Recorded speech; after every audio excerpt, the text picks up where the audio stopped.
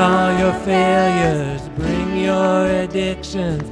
Come lay them down at the foot of the cross. Jesus is waiting. God so loved the world. Let's just bow our heads, quiet our hearts before God. Father, we just pray that as we come here this morning, we come with many burdens, we come with many frustrations, and just the cares of this world. And we just pray that you would help us to set those aside, again, to just come here and kneel before your feet, to lift praises before the throne, and just to remember that you are in control, you are great, you are mighty, you are strong. And Father, you are the one who watches over us. We can cast all our cares on you, for you care for us. It's in your name we pray. Amen. I am grateful for Eric and Anj and the birth of their son. I guess he came a little early, but praise God for that. And so we're grateful for the newest addition to our church family. Also, there is out in the entryway a display. I guess diapers and wipes are the thing. So that's what they're asking for the shower. So there's more information in the bulletin, I'm sure. So you can take note of that. I'd like you to just, by the way, if you are a newcomer and you fill out that little flap, or even if you're part of our regular church family, there is always time to give us feedback, so we're interested in that as well. You can put it in the box, the offering box, as you leave. Okay, that's where you put it. Let's pray. Father, I thank you that we worship a King, and there are promises to those who worship the King, all glorious above. As we gratefully sing of your power and your love, I pray that you would open our eyes, that we might behold wonderful truths from your word, that we would receive the word of God for what it truly is, the word of God and not the word of men. And I pray that you would work in each of our hearts, that we receive what you have for us today, that you'd take even the things that come out of my mouth and you would translate them into the things that each of our hearts need to hear. And we pray that you would be magnified and you would be glorified and that your kingdom would be expanded and that you would be honored in Jesus' name. Amen. One day as a young boy, I was out in the woods near our home, and I climbed up into a treehouse, and I had a book of matches. That is a little, for some of you people, I guess maybe I need to explain what a book of matches is, okay? But it's a little packet with matches that you pull out and you light them. And there's about 25, 30 little matches in this book. And I had this book of matches, and I was in the woods up in a treehouse, and I was kind of like fascinated with fire. And so if you're here, a young person, and you're listening to me, please don't do this, okay? This is not an endorsement. But I lit each match individually, and then I watched it drop to the ground below me. Just fascinated, like, wow. Do it again. And I knew it was wrong, okay? But my conscience really didn't bother me until a little bit later that afternoon when I confessed to my mom what I had done. And she said the most blood-curdling words that a young child can ever hear. Wait until your father gets home. Now you have to know, my dad is of the generation that has the mindset, I brought you into the world, I can take you out.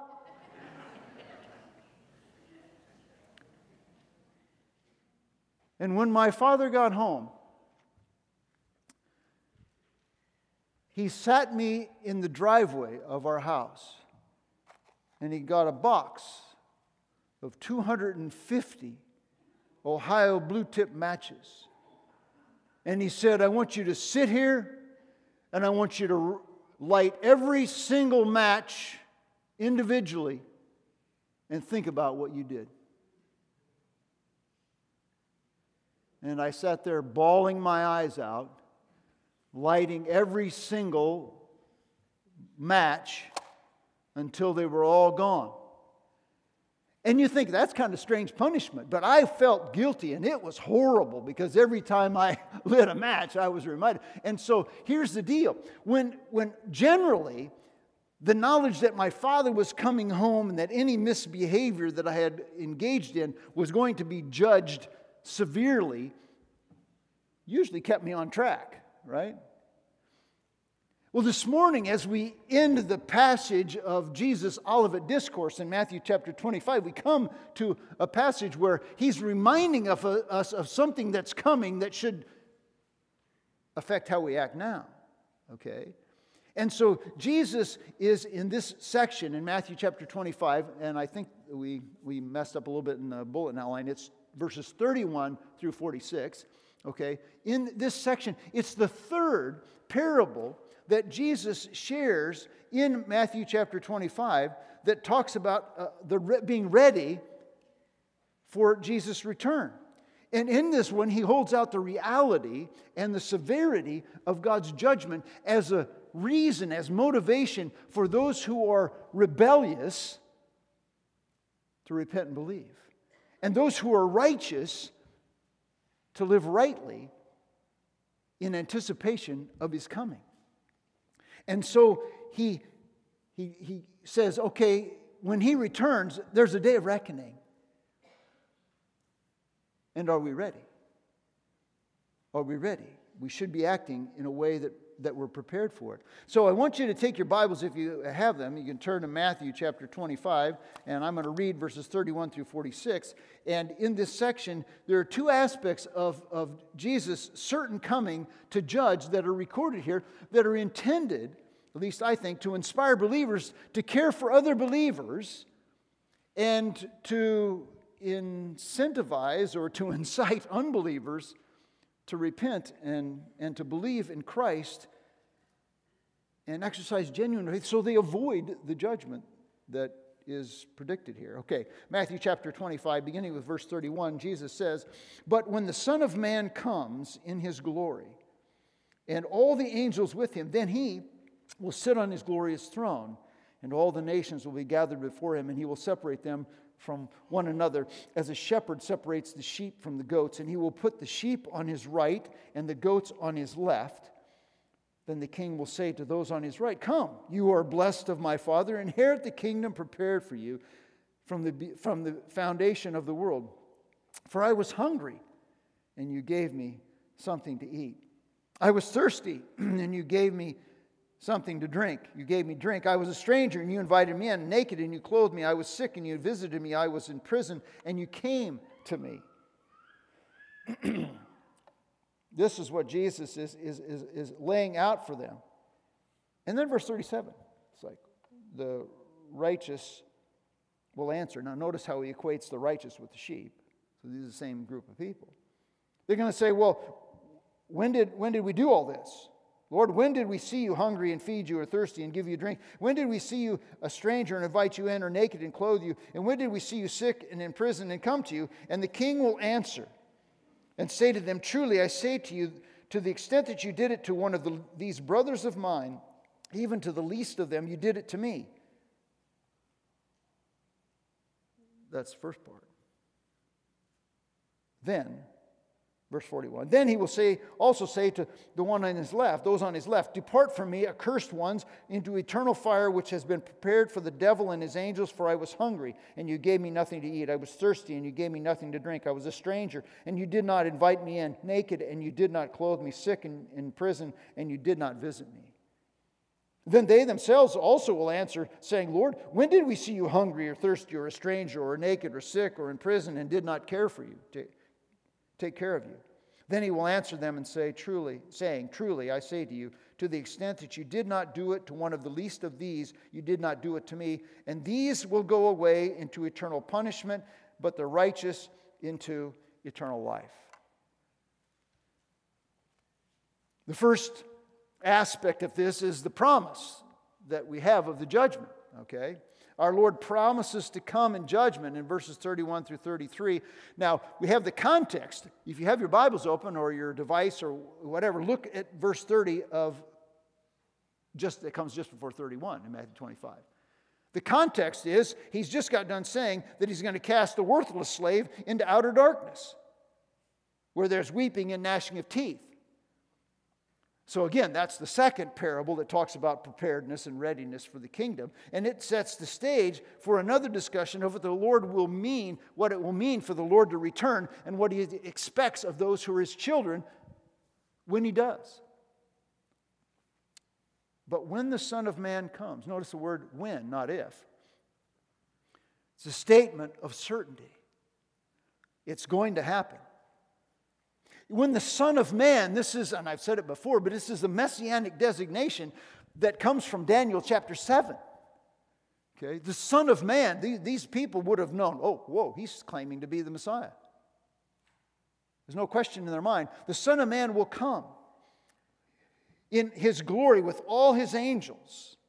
Okay. The Son of Man is not only a messianic designation, it's also a declaration of his humanity, also an indication of his humility. He's the Son of Man. Will come with all his angels in radiant glory. Now you can look at it. I'm going to skip over it, Chad. You can skip over 2 Thessalonians, the slide of 2 Thessalonians chapter 1, verses 7 and 8. It talks about it in that as well, but I'm not going to take time to look at it right now. If I were to ask you, what are the two things that, are guaranteed in life? Death and taxes, right? Well, add to that the return of Jesus. Death, taxes, and the return of Jesus. He's coming back. This is what it says. And upon his return, he's going to sit on a glorious throne. And who sits on a throne? Kings sit on thrones. Judges sit on thrones. When he returns as the glorious King of the universe. I love the songs that we were singing, the King, the King, the King. And it doesn't say a king.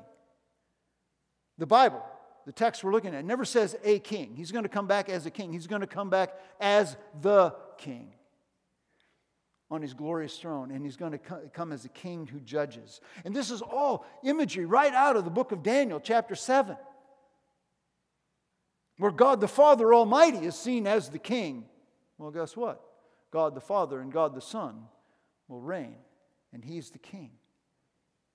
And I believe that he will appear as the divine king and judge. And this judgment, I believe, depicts the judgment that will take place at the end of the tribulation when the Son of Man comes to judge those just before the beginning of a literal millennial kingdom. It's coming. All humanity is going to be classed. If you're on the right, you're going to be the sheep, the righteous, and those who enter eternal life are going to be on the right, okay? The goats, who are accursed, who are going to eternal fire on the left. See, isn't it interesting the contrast between Jesus' initial first coming? He came in obscurity as a babe in a manger, not to judge, not to condemn, but to seek and to save that which is lost. Luke chapter 19, verse 10 tells us. So that he demonstrated his love for an undeserving humanity who deserved the wrath of God and the punishment of God by dying on the cross as a sacrifice, so that all who would put their faith or their trust in him as their substitute could be delivered from the judgment that's coming, the penalty of death. And Peter says it, and I've quoted it before in 1 Peter 2:24. He himself bore our sins in his own body on the cross, that we might die to sin and live to righteousness. By his wounds we are healed.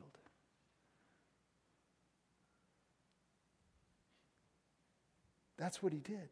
But when he comes again, it's not going to be obscurity. It's going to be radiant glory, such that anyone alive at the time nobody will miss it. He's not coming to seek and to save, not coming to provide redemption, but coming for reckoning. No second chance. No, whoops, I missed it the first time, I'm going to get it this time. No. in finality of judgment. So I can't leave this point without asking this question. As you listen online or you're here this morning, which camp are you in? Sheep or goat? The text tells us the destiny of each, and that we need to be taking account of that and getting ready. If you aren't a sheep, if you're a goat, all I can say is my challenge and my plea with you is to repent and believe. So there was the promise made, and then we see the particulars in the picture that Jesus paints of the judgment that's coming when He returns. And there are two groups judged. Obviously, as you listened and read through the text with me, it's not rocket science. There are sheep and there are goats. So we're going to talk about each one. There's a judgment on the sheep. And there are 4 details. In verses 34 through 40, 4 details of the judgment provide us cause, I think, for self-examination and for action. First of all, the locality of the sheep. It says in verse 34, then the king, I love that, the king. Notice in verse 31, it's the Son of Man.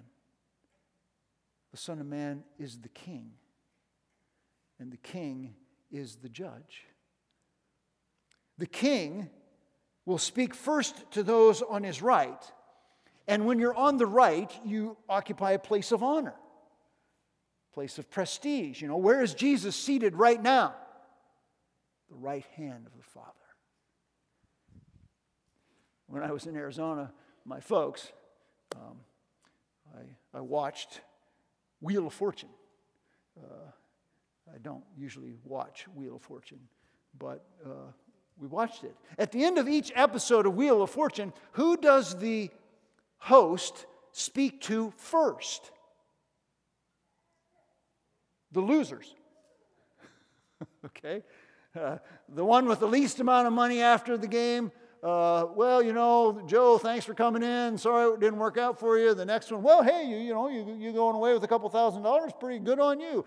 You know, Jesus, when He comes back, doesn't speak to the losers first. He addresses the winners. He addresses the righteous. Those in the privileged position are spoken to first. Then there's the identity of the sheep. And I say this because he speaks in the second part of verse 34. He says, come, you who are blessed of my Father. That's an invitation, but it's also a declaration. He says, come, but he's identifying who they are. For those whom the Father has blessed. How has He blessed them? Well, He's blessed them with the supreme privilege of pardon so that they're part of His family. They're in the family. As Jesus said in John chapter 10, verse 20, He said, my sheep hear my voice, and I know them, and I give unto them eternal life. These are people who are believers. They have eternal life. They've been blessed by the Father, and they're able to inherit the kingdom. Okay? Then we see the destiny of the sheep. Where are they headed? As those blessed, in the end of verse 34, He says, inherit the kingdom prepared for you from the foundation of the world. Believers are commanded to inherit the kingdom. Okay? It's a directive to take their place in God's eternal kingdom. Prepared for you. I just read this morning in Romans chapter 9, verse 23, that there are vessels of mercy that God has prepared beforehand for glory. This is a declaration of God's sovereign choice, His sovereign plan to redeem people from among humanity to spend eternity with Him. And He did it before the creation began, or at least sometime right after, close to it. It says, before the foundation of the world, okay? It's part of His plan. Salvation comes from God's blessing in us, and it's received by faith. It is His blessing. To be blessed of God is to be part of the family. prepared in advance. In 1 Peter, if you can go to this one, Chad, he says, "Blessed be the God and Father of our Lord Jesus Christ, who according to His great mercy has caused us to be born again to a living hope from the resurrection, through the resurrection of Jesus Christ from the dead, to obtain an inheritance that's incorruptible, that's undefiled, that fades not away, that's reserved in heaven for us," or for you. And then he goes on in verse 5, "who are protected by the power of God through faith for a salvation ready to be revealed in the last time." These are the blessed. Blessed be the God and Father who caused us to be born again. And that's His blessing on us. Then there's the activity of the sheep, verses 35 and 36. Why are they blessed? Now here, you have to hold on here, right? You see the word "for" there in verse 35? For means reason. That's the reason. The reason why you are invited to inherit the kingdom of God is this. I was hungry. I was thirsty. I was an outcast or didn't have a place, a stranger. I was sick. I was in prison. Now, this is my paraphrase, okay? So if you're following along in the Bible, I know it's not saying that. But and you fed me, you clothed me, you gave me something to drink, you visited me, you came to me. That's why. So if you're tracking with me, you're going, oh, okay, so Jesus said these are the people they're in, and this is why they're in. So does that mean that if you just do these things, then you're in? So is this work salvation? If we just do the right stuff, then we have our ticket. No. And the reason I don't believe that this is what Jesus is teaching, is because of the Bible, but a few reasons particularly, is first of all, that Jesus tells us that those who inherit the kingdom do so because they're blessed by the Father. He just said that, right? You're blessed by the Father. No child is blessed with an inheritance from their parent because of what they do. They're blessed by their parent with the inheritance because of who they are. Because they're the child of the parent. In the same way is true. God's children don't earn their inheritance in the kingdom because of their works. Inheritance is by virtue of our relationship with God as joint heirs of Jesus as a result of our faith. That's Romans chapter 8, verses 16 and 17. Secondly, if we can look at John chapter 3, verse 36. In John 3, verse 36, and I'll read it for you. If you have your Bibles, you want to look there, that's fine. I think John 3, verse 36 says this. It says, "He who believes in the Son has eternal life. But he who does not obey the Son shall not see life." So belief is manifest through obedience.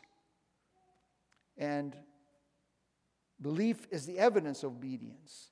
So by meeting these basic needs of the people, those whom Jesus identifies, they demonstrate that they have faith because they're being obedient to Jesus, obedient to God. So their obedience is the evidence of their faith. Their obedience isn't what makes them children of God.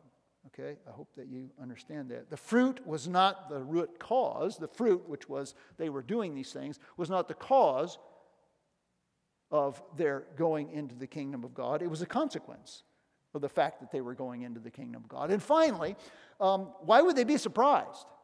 Look at verse 37. It's like, well, what did we do? When did we do all this stuff? Why would they be surprised that Jesus was commending their good works if they were counting on their good works as the means for them to get into the kingdom? He wouldn't do that. They'd go, yeah, it was really good, wasn't it? You know, we really shined there, didn't we, Jesus? I thought you'd notice that. No, they're going, what did we do? So it's not a matter. They wouldn't have been surprised at that commendation. When the righteous, these righteous people, they're professing ignorance, right, of what they've done that merits them going in. Jesus explained it. Their ministry towards their other brothers and sisters was the issue. That's what's going on. That when they ministered to other brothers and sisters, they'd really helped Jesus. What they had done for those, they had been really doing for Jesus. So you may, we better understand who these brothers are and sisters, whatever, they're brothers. Well, you can make a lot of different cases, but I'm going to distill it down into what I understand.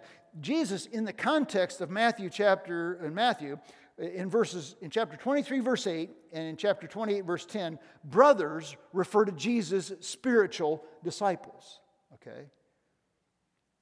And Douglas O'Donnell in his commentary put it this way: my brothers in all four Gospels is only used by Jesus for his followers. The needy brothers of mine are the spiritual siblings of Jesus. Okay? So when he says in this passage, whatever you did to these brothers of mine, he's talking about other Christians. Okay? And you say, okay, he's done it to other Christians. These are other Christians who embrace and they extend the ministry and message of Jesus. So when we contemporize it, it's just other brothers and sisters in Christ who are on mission with us to share the gospel and to make disciples. That's how we understand what Jesus is saying to them. It is with the followers of Jesus who are experiencing these basic human needs, right? It's the people who are hungry, people who are thirsty, people who are lonely, people who are sick, people who are in prison, that for their faith that he's talking about. And these are the ones with whom Jesus has the greatest solidarity.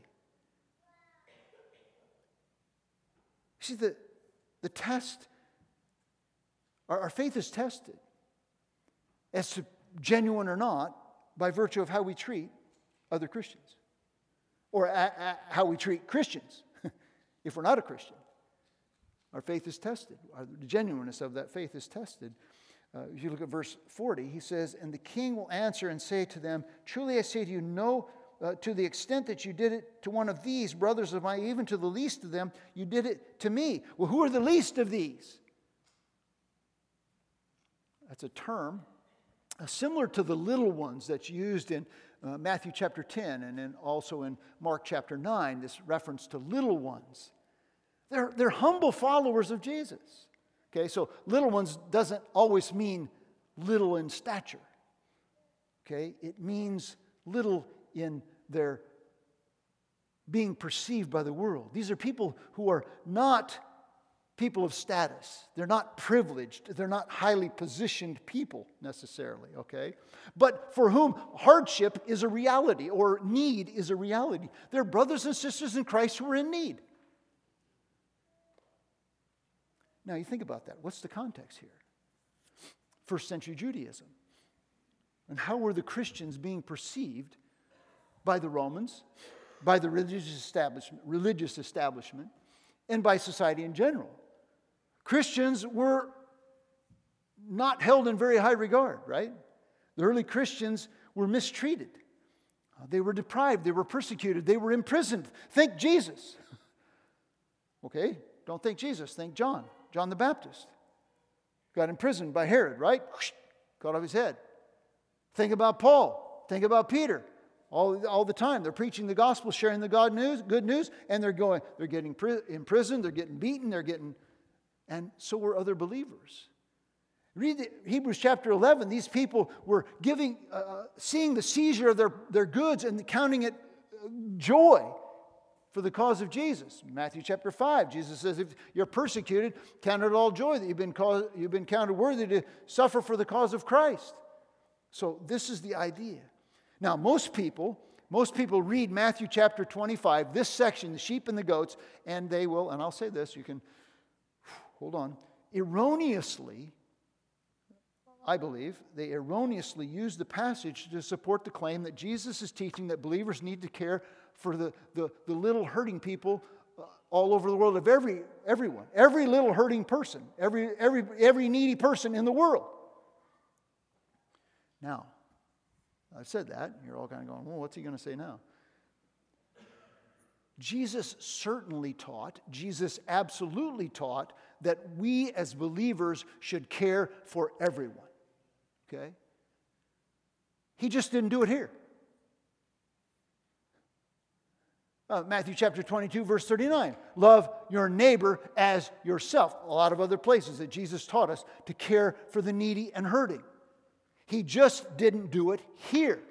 Here, he taught us to care for the hurting, the needy, the lonely, the outcast, the sick, the deprived, who are in the church in our family, who are God's people. Now you can go to Galatians chapter 6, verse 10, that we're supposed to do good to all men and especially to those who are of the household of faith, right? That's Paul. That's not Jesus. Doesn't diminish what it says. But that's what Paul said there. Everyone and especially the believers. Jesus is just targeting believers here. That doesn't mean he didn't teach that we should care for others, okay? So I hope you get that right. But I have a problem when people take this out of context. Yeah, see, we're supposed to care for the little ones, everyone. Well, yeah, but that's not what Jesus is teaching here. Teach what Jesus taught from where Jesus taught it. Okay? And so here he taught to care for other brothers and sisters in Christ. Turner aptly says, there is no doubt that Jesus modeled and elsewhere taught the necessity of helping all who are needy. But this particular passage is not part of that teaching. You see, we evidence our genuine love. Believers evidence our genuine love for Christ through our gracious treatment of the Christians who are around us. That's what Jesus is teaching. I want you to look at a few verses in 1 John chapter 3. Verses 10 and 11. By this the children of God and the children of the devil are obvious. Anyone who does not practice righteousness is not of God, nor the one who does not love his brother or his sister. Get that? The one who does not love his brother or sister is not of God. For this is the message which you have heard from the beginning, that we are to love one another, meaning brothers and sisters in Christ. Jesus said it in John 13:35. By this will all men know that you are my disciples, if you have love one for another. We can go to the next one in 1 John chapter 4, verses 7 and 8, maybe a little more familiar passage. Beloved, let us love one another, for love is from God. And everyone who loves is born of God and loves God. He who does not love does not know God, for God is love. We're supposed to love each other. And then in James chapter 2, verses 14 through 17, what use is it, my brothers and sisters, if someone says he has faith, but he has no works? This ties directly into what Jesus is saying here. Can that faith save him? If a brother or sister, fellow Christian, is without clothing and in need of daily food, and one of you says to them, go in peace, be warm and be filled, yet you do not give them what is necessary for their body, what use is that? In the same way, faith also, if it has no works, is dead, being by itself. The deeds here are representative. They're not exhaustive. It doesn't mean, okay, well, as long as I make sure my brothers and sisters have food and clothing, and as long as they have something to drink, as long as I go see them when they're sick, as long as I go to visit them if they're in prison, and if they're a stranger, I really don't know them, and they're a brother and sister, and I bring them in, then I'm good. It's all God requires of me.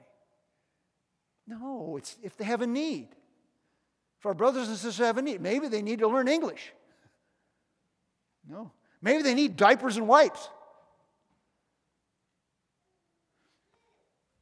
A few years ago, there was a person in the church I was serving, and this person was had a large turkey operation.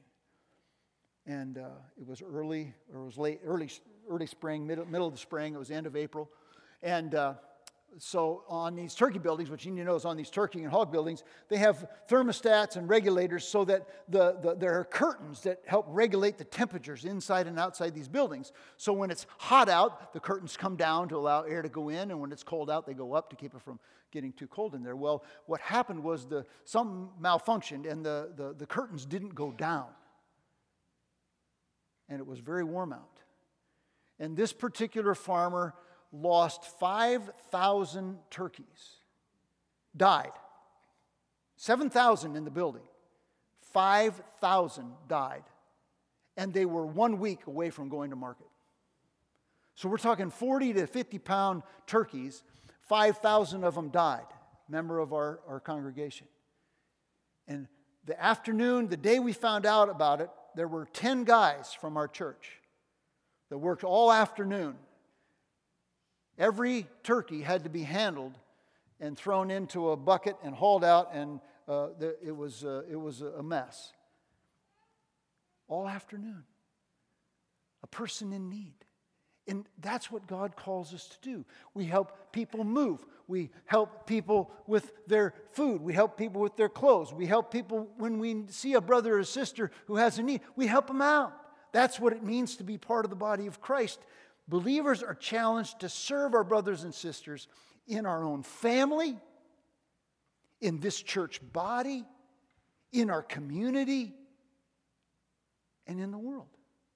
That we are aware of, that we know. I mean, if there's somebody in Zimbabwe that's a believer, I don't know them. But I know people, from, Sierra Leone maybe, or I know people from other places. I can help that believer because I know that believer. I know their need. I'm going to help them. So that's what I do. And that's what Jesus is saying here in the larger body. So I asked this morning, this is the application. Do I make sacrifices to help meet the needs of my brothers and sisters in Christ?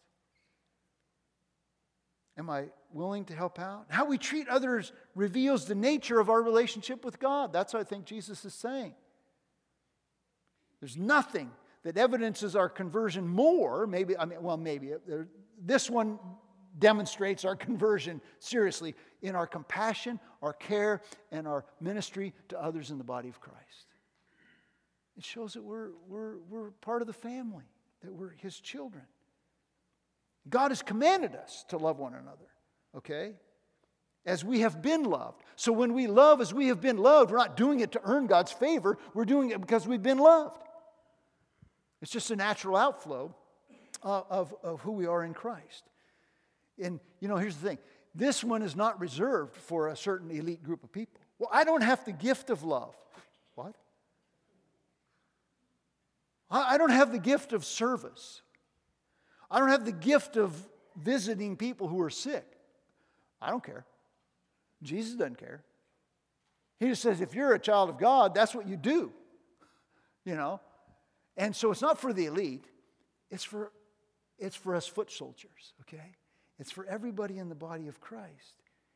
And that's the judgment for the sheep. See, the judgment for the sheep is actually, if we're really living for Jesus, it's a glorious thing because enter into the kingdom, enter into His glorious love. But then there's the second one, that's the judgment of the goats. And again, 4 details, all right, that stress the fate, which is exactly opposite. And I hope as we read through this, you see the parallels, the antithetical parallelism.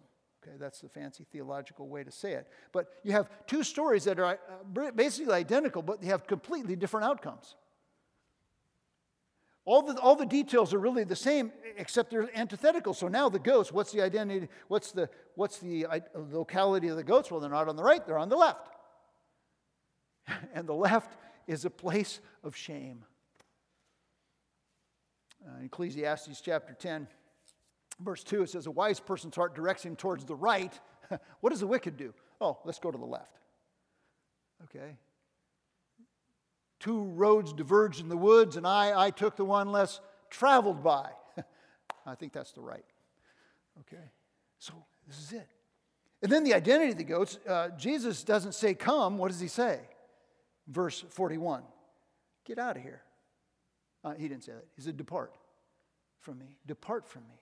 So it's either come to me and enjoy eternal intimacy with the King, or the goats, which is completely opposite of the sheep, sheep are welcomed into eternal intimacy. They're driven to permanent relationship that is in isolation from God.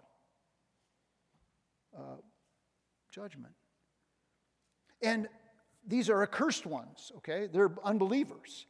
And their omission is twofold. One is explicitly stated, and the other one is implicit. The explicit omission is their lack of loving service. They didn't do the things. All the things that the sheep did,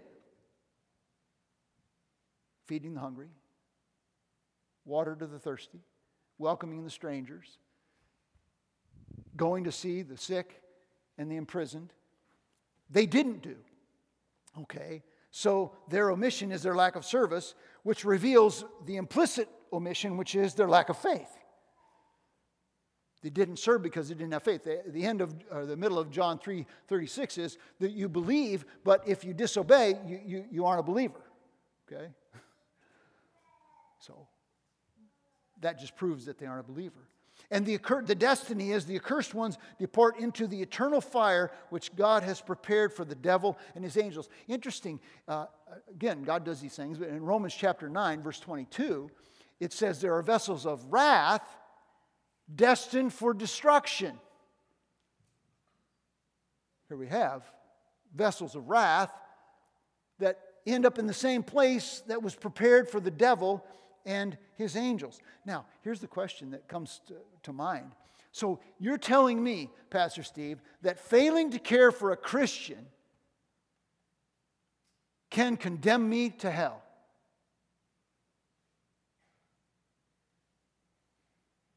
Well, I'm not saying that. Jesus is. He said, whoa, that's pretty stout stuff. Well, here's the problem. Only a culture or a church that ignores how offensive sin is to a holy and righteous God would ask that question. I like what Douglas O'Donnell said. He said, today the church is plagued with a high view of the goodness of man and a low view of the holiness of God. Every sin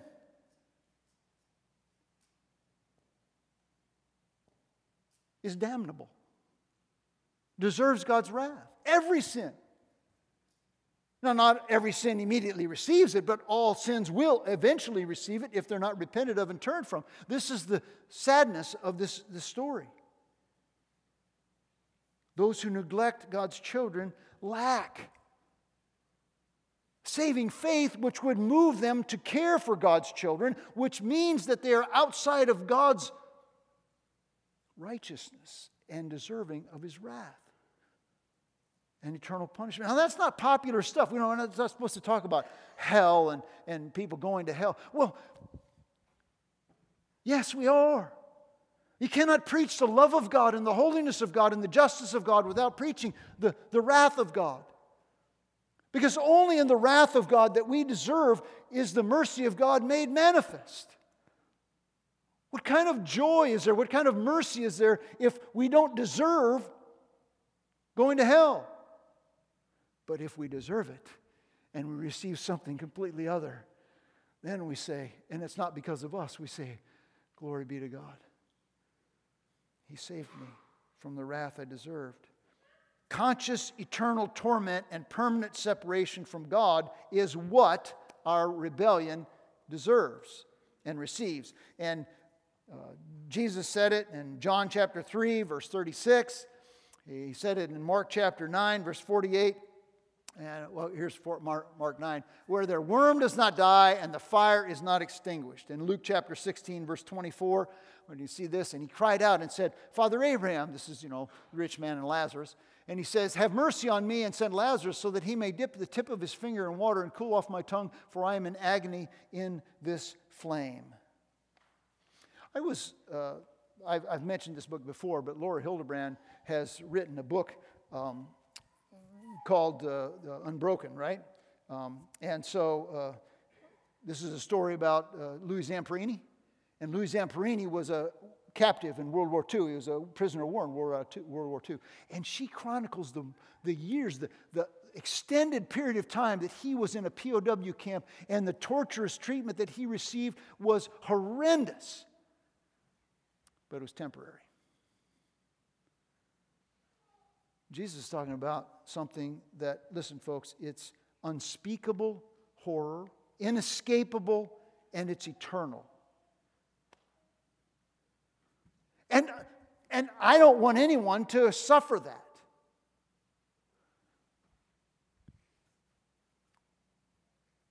The activity of the goats, which leads to this, is explained for us as in 42 and 45. Again, we see the word for introduces the reason for the rejection. And Jesus expresses the reason for the rejection is because they didn't do what the people who are receiving eternal life did. And I mentioned it before about the hungry and the thirsty and all. They didn't do that stuff. They didn't care for them, right? But then he explains their surprise at the offense. Notice they have the same surprise that the people who are declared righteous have. It's like, when did we not do that? we're clueless. We didn't understand. We don't know. The callousness to the plight of Christians proves their absence of their concern for and their love for Jesus. If they had a love for Jesus, a concern for what Jesus said, then they would manifest it in their relationship with others. 1 John chapter 4, verses 19 and 20 says this: we love because he first loved us. Now, I want to say this. We don't love to pay God back. It's not payback. Our love for other brothers and sisters in Christ is the overflow of our experience of God's love in our life. We see and understand love as the sacrifice and the service, and it becomes the motivation for us to love other people. And then he says, yet he who says, I love God and hates his brother or his sister, he is a liar. And the one who does not love his brother and sister whom he has seen cannot love God whom he has not seen. In his work, Pensies, Pascal writes this, which is a fitting summary of the two outcomes. He says in the two responses. He says, the elect, the sheep, the righteous, I'm putting that in, will be ignorant of their virtues. Right? That's what we saw. When did we do that? And then the outcasts of the greatness of their sins. Ignorant of, you have to put that in there, ignorant of the greatness of their sins. Which is, at the coming of Christ, those who are righteous are going to go, well, what did we do? We didn't know that we were doing anything righteous because we're doing only that which comes naturally to believers, which is caring for other believers. And then the unrighteous are going to go, when did we fail? We're not really that bad. And Jesus says yes. And then we come to the conclusion in verse 46. And these, meaning the goats, will go away to eternal punishment. Unbearable. Eternal punishment awaits the rebellious. And the righteous into eternal life. Unbelievable eternal life. That's the promise. And we sang about it up here, right? We're waiting for God to fulfill his promise to us. Unbelievable eternal life awaits the righteous whose life is in Christ. So how do we respond? How then shall we live? In light of this third parable, knowing that Jesus is coming, and when he comes, it's time for judgment. I think if you're here listening and you're here in person and you really have never surrendered your life to Christ, maybe you're playing God, saying, "Yeah, I got my life under control," or you're acting like God, rejecting him. All I can say is the plight and the punishment that awaits you is eternal and it's inescapable. I would plead with you to just surrender. I mean, wave the white flag and say, okay, Lord, I realize I've been doing this on my own. Repent of your sin and receive Christ as your Savior. Here's the deal. When we admit the awfulness of our sin, and it was interesting because yesterday we had the guys who were having this little bachelor breakfast thing, and it was really cool to hear all the guys sit around and talk. We realize we're failures, And here's the advice we would give you, Ryan, to kind of not walk the road that we've walked maybe so adequately. Maybe be a little more inadequate at your sin, as we have been. And I don't know about the other guys. I just know about myself. I'm hearing these other guys sharing. I'm going, ooh. Yeah, that's good. Yeah, it's not me. I need to step up right there. I need to marvel at my wife. I need to serve my wife. I need to pray more with my wife and for my wife. And you're kind of going, okay, awfulness of our sinfulness. When we recognize the awfulness of our sinfulness and acknowledge that the awfulness of my sinfulness deserves God's wrath, and then I accept Jesus' payment on the cross in my place. Okay, I can't do this, but God did it for me. And now I can be his child. And the punishment that's promised the goats is no longer mine. So I would plead with you to turn from your sin and trust in Jesus. And if you're not sure what that means, I'm going to just stick up here after the service. I'd just love to sit and have you come talk to me. If you have questions, I'll be up here after the service. I know I'd love to meet all of you, but I'm going to stay right here because I think if there's anyone it's tugging at your heart, let everybody else walk out. I'm not going to stand up. We're not going to call your name out. We're just going to talk, and if you have questions about that, because I really believe that this is what God wants all of us to know, is a relationship with Him, so that we escape this wrath when He comes. Now, I said I think He's coming at the end of the tribulation before. We may not be alive at that time, but we may be alive at that time, because I may have it wrong, but it doesn't matter. When Jesus comes back, there's judgment, and the judgment is going to be those who are righteous, you come in. Those who are unrighteous, you're not in. I want you to be in. And God wants you to be in. He's not willing that any should perish, but that all might come to repentance. And if you're here, you know Jesus as your Lord and Savior, guess what? Think about this. I was challenged to think about this in my study. Before Jesus, now remember when Jesus is saying this, right? He's about to go to the cross. But before He would come back in glory as the Son of Man, the King, He would go and suffer the indescribable agony as a sacrifice for you and me. He's still the King when He went to the cross. He's still the Son of Man when He went to the cross. And He did it in abject humility and obedience to the Father. And so our awareness of our own wretchedness and His holiness and His justice in bringing wrath upon us, in punishing sin, all it does is amplify His mercy.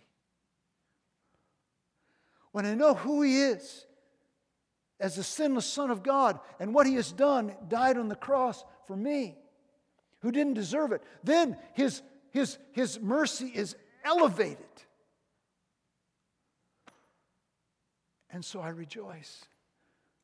Why me? Why me? And yet He welcomes us in. And He says, come in. Inherit the kingdom of God. You're a child now. You're one of my children. You have an inheritance with me, indescribable, undefiled, that fades not away, reserved in heaven. Whoa. All praise to Him who crushed the power of sin and reigns at the Father's right hand, waiting to come and end the story and bring us into glory. Believers, let us rejoice, but also let us reach out to each other. As Jesus said, those who are His children do. Let us seek and find and be alert to the ways we can pray for each other and encourage one another and minister to one another as a part of the body of Christ, stimulating one another to love and good deeds, encouraging one another as God has called us to. Galatians 6:10. Don't grow weary in doing good. Love those who are others, but especially demonstrate your good works to those who are of the body of Christ, your family. That's my paraphrase. And so, as we end the service, we come to celebrate the Lord's table. The promised return and the righteous judgment of Christ that we see here in the text, the Son of Man, the divine King, serves as the backdrop against which His mercy was made known at Calvary. He's saying, I'm coming back someday and I'm going to really wreak havoc on those who reject me. But I got something to do before that. It's a backdrop for His mercy, which was manifest at Calvary. And when we take the little wafer and we take the juice, what we do is we have a tangible reminder of our great and gracious God's sacrifice. His inglorious sacrifice, which He conquered death so that all who would trust in Him would have this eternal life and be escaped from this judgment. So as you sit there and as the praise team comes and as they play and sing, I want you to think about this. Look, Lord, You did it for me. Why? Help us gain a grasp with the awfulness of our sin. Help us to understand that He did it for us, and then elevate the mercy of God and what He's done for us who don't deserve it. So confess your sin. He's forgiven it, but we still mess up. So get right with God and then take the elements in joy. And if you don't know Jesus, take this time to say, Lord, I messed up. I accept what you did for me. And right now I want to put my faith and my trust in you as my Lord and Savior. I'll be up here after the service if you want to talk. Let's pray. Father, these are sobering things, Lord, but we do a great disservice to your ministry and your message by not preaching all. You are a great and grand and glorious Savior who went to the cross in humility for us, but you're coming back again in grand fashion to wreak havoc on those who reject you and to welcome those who receive you. We thank you for it in Jesus' name. Amen.